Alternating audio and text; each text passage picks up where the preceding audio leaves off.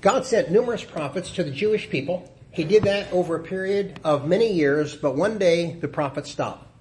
And when the prophets stopped, there was a period of about 400 years where it seemed like God was silent.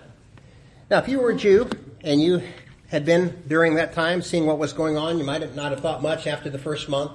Maybe after 6 months had passed and you were not seeing any prophets, you still would not have paid much attention. But what happens after a year? What happens after God is not sending a prophet after 5 years or 10 years? At some point, people probably would have been scratching their head a little bit and thinking, well, it's been a long time since we've seen one of those pesky prophets. I wonder what's going on. You have to wonder with the Jewish people when prophets stopped showing whether or not the people were thinking, I wonder if God's still hearing our prayers. I wonder if God's doing anything because it does not seem like he is very active. As God's people go through this 400-year period, the world changes. Depending on how old you are, you may be able to look back a few decades and say the world has changed.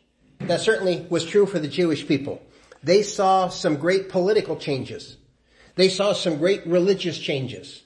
They also saw some big changes in society. It seemed like from a religious perspective, God was not doing very much perhaps. But as you look behind the scenes, you find that the God of the Bible was very, very active.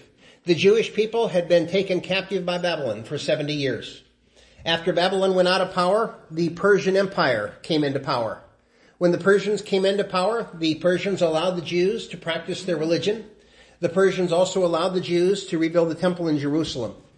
Persians had their time, and then the Greeks come into power. And the Greeks did a number of things, some good, some bad. You may remember Alexander the Great. He overcame Persia, and he helped bring Greek culture and Greek language into the world. Because of that, you find that the Hebrew scriptures were eventually translated into the Greek language. We refer to that as the Septuagint or the LXX. There were some other things that took place, and then the Jews, they see some more changes. After Babylon, after Persia, after the Greeks, then finally Rome. Rome comes into power. Rome came into power about 63 BC, about 65 years before Jesus came into the world, and then the Jews found that they were under someone else's control, and that was Rome. After 400 years of silence, the world that people were living in was a world which was largely dissatisfied with religion. The Greeks could read the Septuagint that had been translated from the Hebrew scriptures, and they began to realize from that there was in this holy book, if you will, a God that was completely unlike their God. A God which seemed to be a whole lot better than the pagan gods that they had served. The Jews, as those 400 years had passed, they had been under the control of Babylon. They had been under the control of Persia. They had been under the control of the Greeks. And then they were under the control of Rome. And they also were looking for something. There is no message from God. Our world is not a good place. 2,000 years ago, as we look at the world landscape, we find that this was a time which was ripe for religious revival. People were looking for something, the Jews and the Greeks. Everybody was kind of looking around and thinking, where can we go? Who can we find? Is anything going to happen? God knew that the world was ripe for a change. And that's what we read about when we come to Luke chapter 3, verses 1 and 2. As you look at Luke chapter 3, verses 1 and 2, if you count them up, and I've tried to highlight them so they're easier to see, you have 7 distinct leaders. Now, not all of them are political leaders. You have 2 religious leaders. Luke gives a very detailed description. In fact, when you look at these 7 leaders, it allows you to pinpoint exactly with great precision what period of time he's talking about. After 400 years of silence, God finally breaks into human history and he says something is going to take place. God did not speak, though, through the 5 political leaders that we have in Luke chapter 3. He didn't speak through a Jewish high priest, even though we have 2 of those men listed in Luke chapter 3, verses 1 and 2. God chose a man. God chose a man who was a prophet. And God used this prophet in a most unusual place. He had this prophet working in the wilderness. We might think that after 400 years, God would send someone to the capital city. We might think that he would send someone to Main Street in Jerusalem. But the God of heaven said, I'm going to break into the world, and we're going to do this in a very unusual way. We're going to use this guy by the name of John. We're going to send him out there in the desert. Now, letting the Jews wait for 400 years meant that several generations had come and gone. There were a number of Jewish people who had lived their entire lifetime, and they'd heard about the prophets. And they could read what some of the prophets had written, but there were multiple generations who had never seen a true prophet from God. One day though, 2,000 years ago, there is finally a prophet who shows up. There is this guy by John. The Jewish people have gone through all the major changes that we've talked about. John is talking to people who have gone through religious change, societal change, political change, and now God finally has a message. Well, if we were a Jew, we'd probably be thinking, what kind of message does God have? Is the message one of hope? Is the message one of peace? Is the message one of joy? What does God finally have to say after 400 years? Well, that's a real good question, and here it is. Luke chapter 3 and verse 3, that's John. John the Baptist came, he came preaching as a prophet of God, and the Bible says he came and he delivered a message of repentance. Out of all the things that God could have had a prophet say after 400 years, this guy shows up and he said, I'm telling you that you need to repent. Why on earth would God, after 400 years, say John needed to talk about repentance? Well, first of all, repentance is a message which applies to all people who are accountable for their actions. The word repent means to change. The word repent means to do a 180-degree turn. And that 180-degree turn, that change is always for the better. You may remember that in Luke chapter 13 and verse 3, Jesus said, repent or perish. Now, this was a message that God really wanted preached. John did that, but this was a message that a lot of the Jews did not want to hear. As we look at our day and time, we find that there is a similar set of circumstances. Our world, by and large, is not too keen on the idea of repentance. Our world is filled with oodles of people who want to go their own way, they want to do their own thing, and they want to think as they choose to think. If God were to send a literal prophet, a real prophet, an inspired prophet today, this would surely be one of the messages that would still be preached in America. And it's important to preach because sometimes when we think about repentance, we find that people are simply ignorant. It's not that they're stupid. It's not that they're dumb. But there are some people who simply do not know that they need to repent. When this message was preached, Peter in Acts chapter 3 and verse 17, he says, I know that you did something. I know that you did something wrong. But Peter says what you did wrong, that was calling for the death of Jesus Christ. He said you did that in ignorance. You didn't know. Because you didn't know, Acts chapter 3 and verse 19, you need to repent. Now, had some modern preachers been Peter, they would have said, well, that's okay. You were ignorant, perhaps you didn't know, but God is not too bothered by that. God will accept you as you are, you believe as you will, and you are good with God. That was not the message of Peter. That certainly was not the message of John the Baptist. Peter comes along, he's already talked about repentance in Acts chapter 2. Now when we come to the next chapter in Acts chapter 3, we find the same kind of message. God's message of repentance is to all. It is to the young, it is to the old, it is to the male, it is to the female. It is to the criminal, it is to the one who is seemingly law-abiding. It is to the rich, it is to the poor. It is to all who are old enough to know right and wrong. God says you need to repent. You are not fine as you are. God says you cannot go to heaven unless you repent. You have sinned against God. That requires an action, this action of repentance. Acts chapter 17 and verse 30 says, all men everywhere need to repent.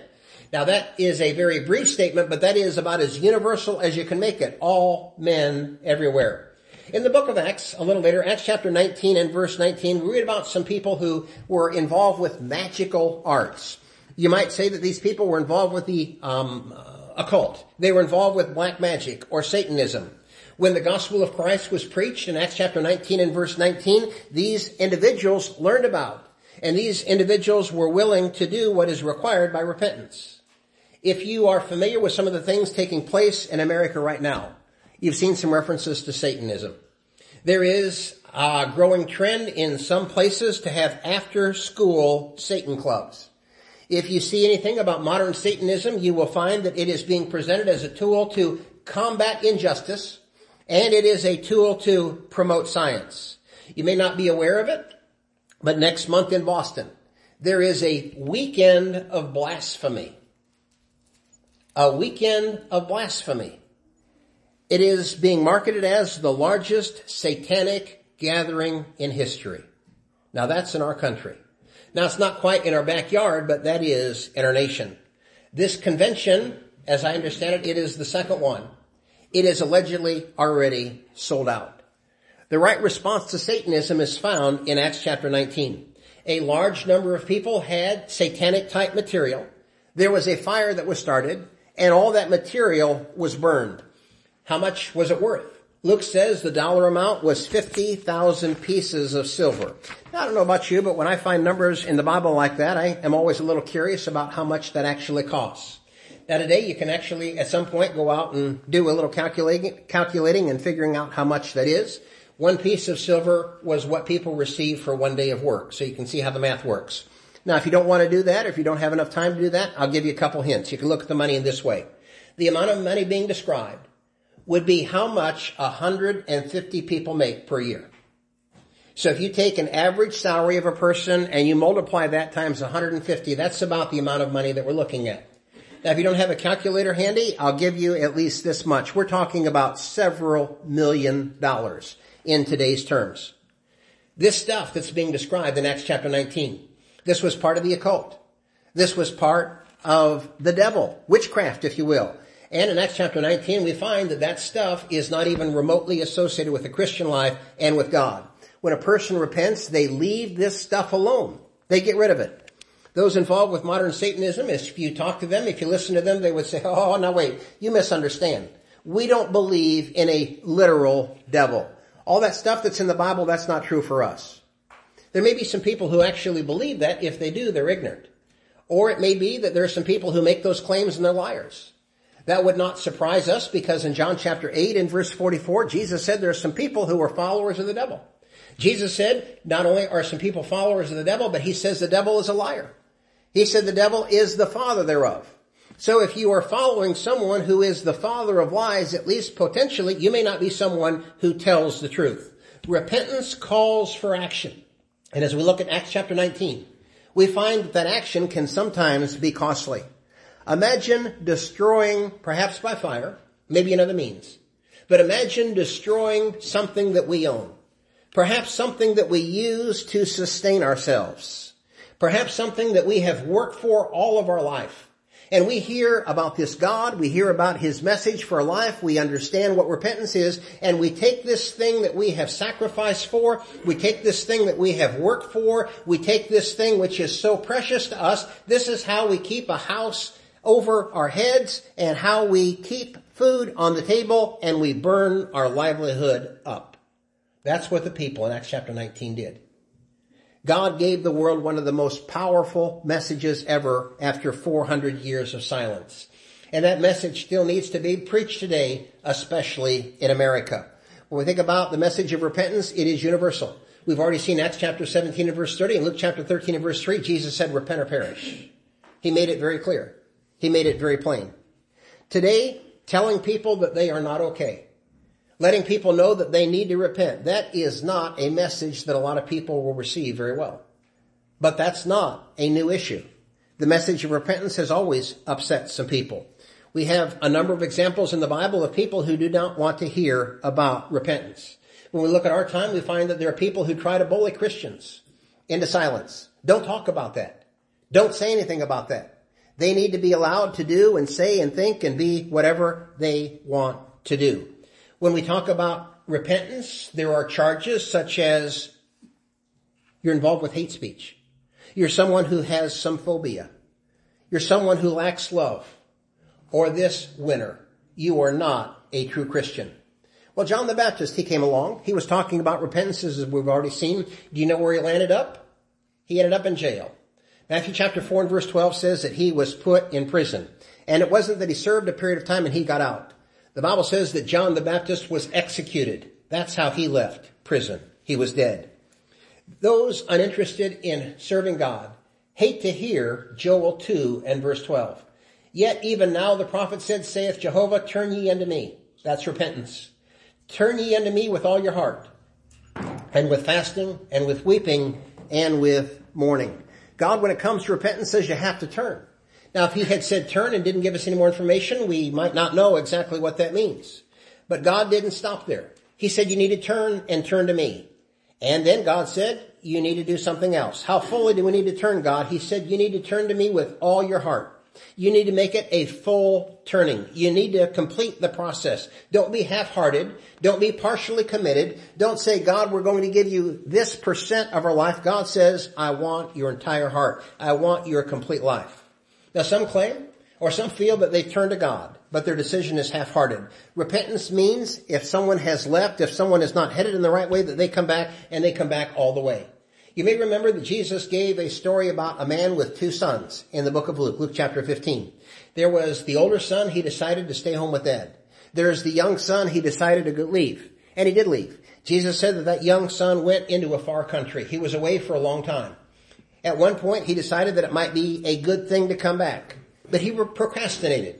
Sometimes when it comes to repentance today, there are people who procrastinate for a while. They're thinking, I should do this, and I know what's right, and I really hope to do what's right, and one day I will come back. One day I will fix things with God, but it's not going to be today, and it's probably not going to be tomorrow, and I really can't foresee that anytime in the near future, but somehow, someday, I will get it done. Well, the man procrastinated for a time, but he did not procrastinate forever. Eventually that young man decides, hey, it is better back home. That's where I need to be. And that young man sets his sights on home. He says, that is where I have to go. And that is exactly what he did. When you look at Luke chapter 15, you find that repentance may seem like it is it may seem like it is a difficult, it perhaps may seem like it is an impossible journey. Luke chapter 15, though, tells us that it is possible. And it is possible for each one. If the need for repentance is in our life now, if it is ever in our life, and we're thinking the way back is difficult, it's going to be complicated, it's going to be embarrassing, it's going to cost me something, it's going to be a very long trip for me, do it. Regardless of what others may think, regardless of what others may say, repentance is always worth the cost, and that is true every single time. Staying away is never ever the right choice. And refusing to come back is a losing proposition every single time. The smart and the right move is always repentance. In Revelation chapter 2 and verse 5, we find something else. When we think about repentance, our focus might always be the non-Christian. It is the non-Christian. It is the person who is not in a right relationship with God because they've never become a Christian. That's the person that needs to repent. Well, there is truth in that. But that's not the entire story. When we think about repentance, we find that it can be a need for those in the body of Christ. In Revelation chapter 2 and verse 5, Jesus is talking to an entire congregation. He says to that church, remember therefore when you're fallen. You have gotten off the right track. You're on the wrong track. Jesus says you need to remember what's right. You need to repent. You need to go back and do what's right. You need to again engage in the first works, or bad things are going to happen. Moving down a little bit more, we find some additional passages which are important. Repentance is possible for every single person as long as they're on the earth. However, some refuse. We know that because of a story in Luke chapter 16. Jesus talked about 2 men. He says one of those men entered into the afterlife and he was not in a good state. He did not like the eternal consequences for his choices on the earth. This man wanted someone to come back from the dead. And wanted that person, Lazarus, to talk to his talk to his family members before they died. Now that man suspected, or that man believed that his family had not repented, or would not repent, and they would join him in the horror that he was experiencing. In another text where we see repentance, we see Luke chapter 13. Jesus talked about a tree. It was a fig tree. Jesus said that the fig tree would not bear any figs. In the story, they were going to chop down that tree. But there was someone who intervened and said, now wait a minute, before we chop down the tree, before there is no hope left for the tree, let's work with it for a little time. Let's give it a little more time. Let's give it some fertilizer and see if it will not produce figs. Untold people have thought that they would repent one day. And maybe in their mind they were truly sincere. But that day, for whatever reason, never came. Sometimes it never comes because people are too stubborn. In the book of Amos, chapter 4 and verse 6, it's a strange passage, but God said, I gave you clean teeth. As a young person, I read that and I thought, what does that mean? Clean teeth. Well, he wasn't talking about toothpaste. He was talking about a famine. God says, because you have not been willing to repent, because you are not willing to do my will, God says, I cut off your food supply. I gave you a famine. Times became hard. In fact, as you read the next verse, Amos chapter 4 and verse 7, God says, I stopped the rain 3 months before harvest time. Now, what do you think that's going to do to your crops? Things are going well, crops are growing, and you're thinking, oh, just 3 more months, and boy, we're going to have a great harvest. God said, I'm going to shut off the spigot. No more rain for you. That's what he did because people would not repent. As you continue to read through Amos chapter 4, God says, I also did this. I allowed some rain in these cities, but I did not allow rain in these cities because you would not repent. Amos pictures people who are so thirsty, so desperate, so needy for water that they are literally staggering from one city to another because they're dehydrated. They're pleading, they're begging for God, but they will not repent. For one reason or another, some refuse to repent regardless of how bad things get. Now, some finally do change. We know that because in Acts chapter 9 and verse 5, there is a fellow by the name of Saul of Tarsus. Saul of Tarsus finally gets on board with God and his program. For a time, Saul refused to repent. He had an ignorance problem. Saul believed, he really believed that it was right to persecute Christians and Christianity. One day, though, he realizes his error and he changes. Oftentimes, there are good people who simply don't know what they need to do. They don't realize that they need to repent. And that is why God has authorized this message to be taught. But there are some other people who do know. There are some other people who could repent, and they have enough knowledge to. Jesus described that kind of person through John as a viper in Matthew chapter 3 and verse 7. Repentance is possible for every single person as they make their spiritual journey on the earth. And thankfully, God gives us that opportunity up until the time we draw our last breath. In Acts chapter 16 and verse 27, we have a man who is about ready to take his life. This is the story of the jailer. He has some prisoners locked up. It's about midnight. He's asleep.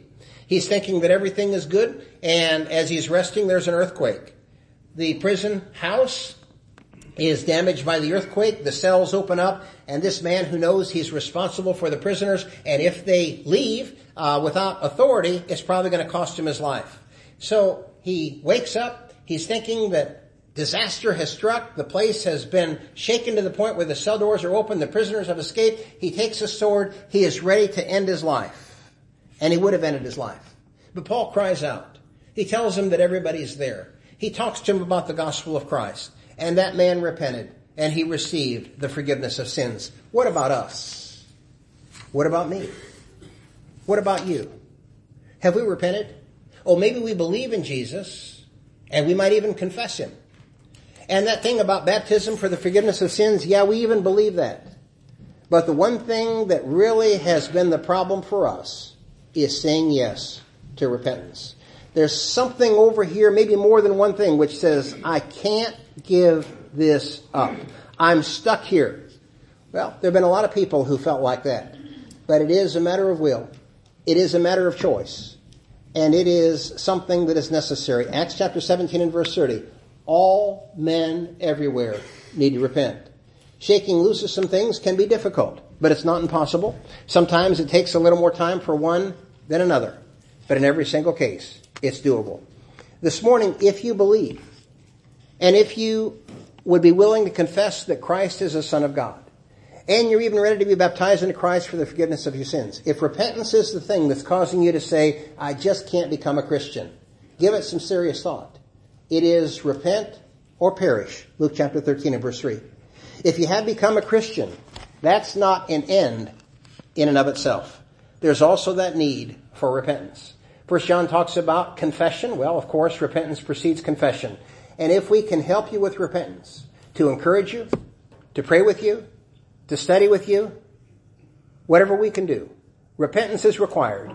And if we can help, we want to do that as we stand and sing.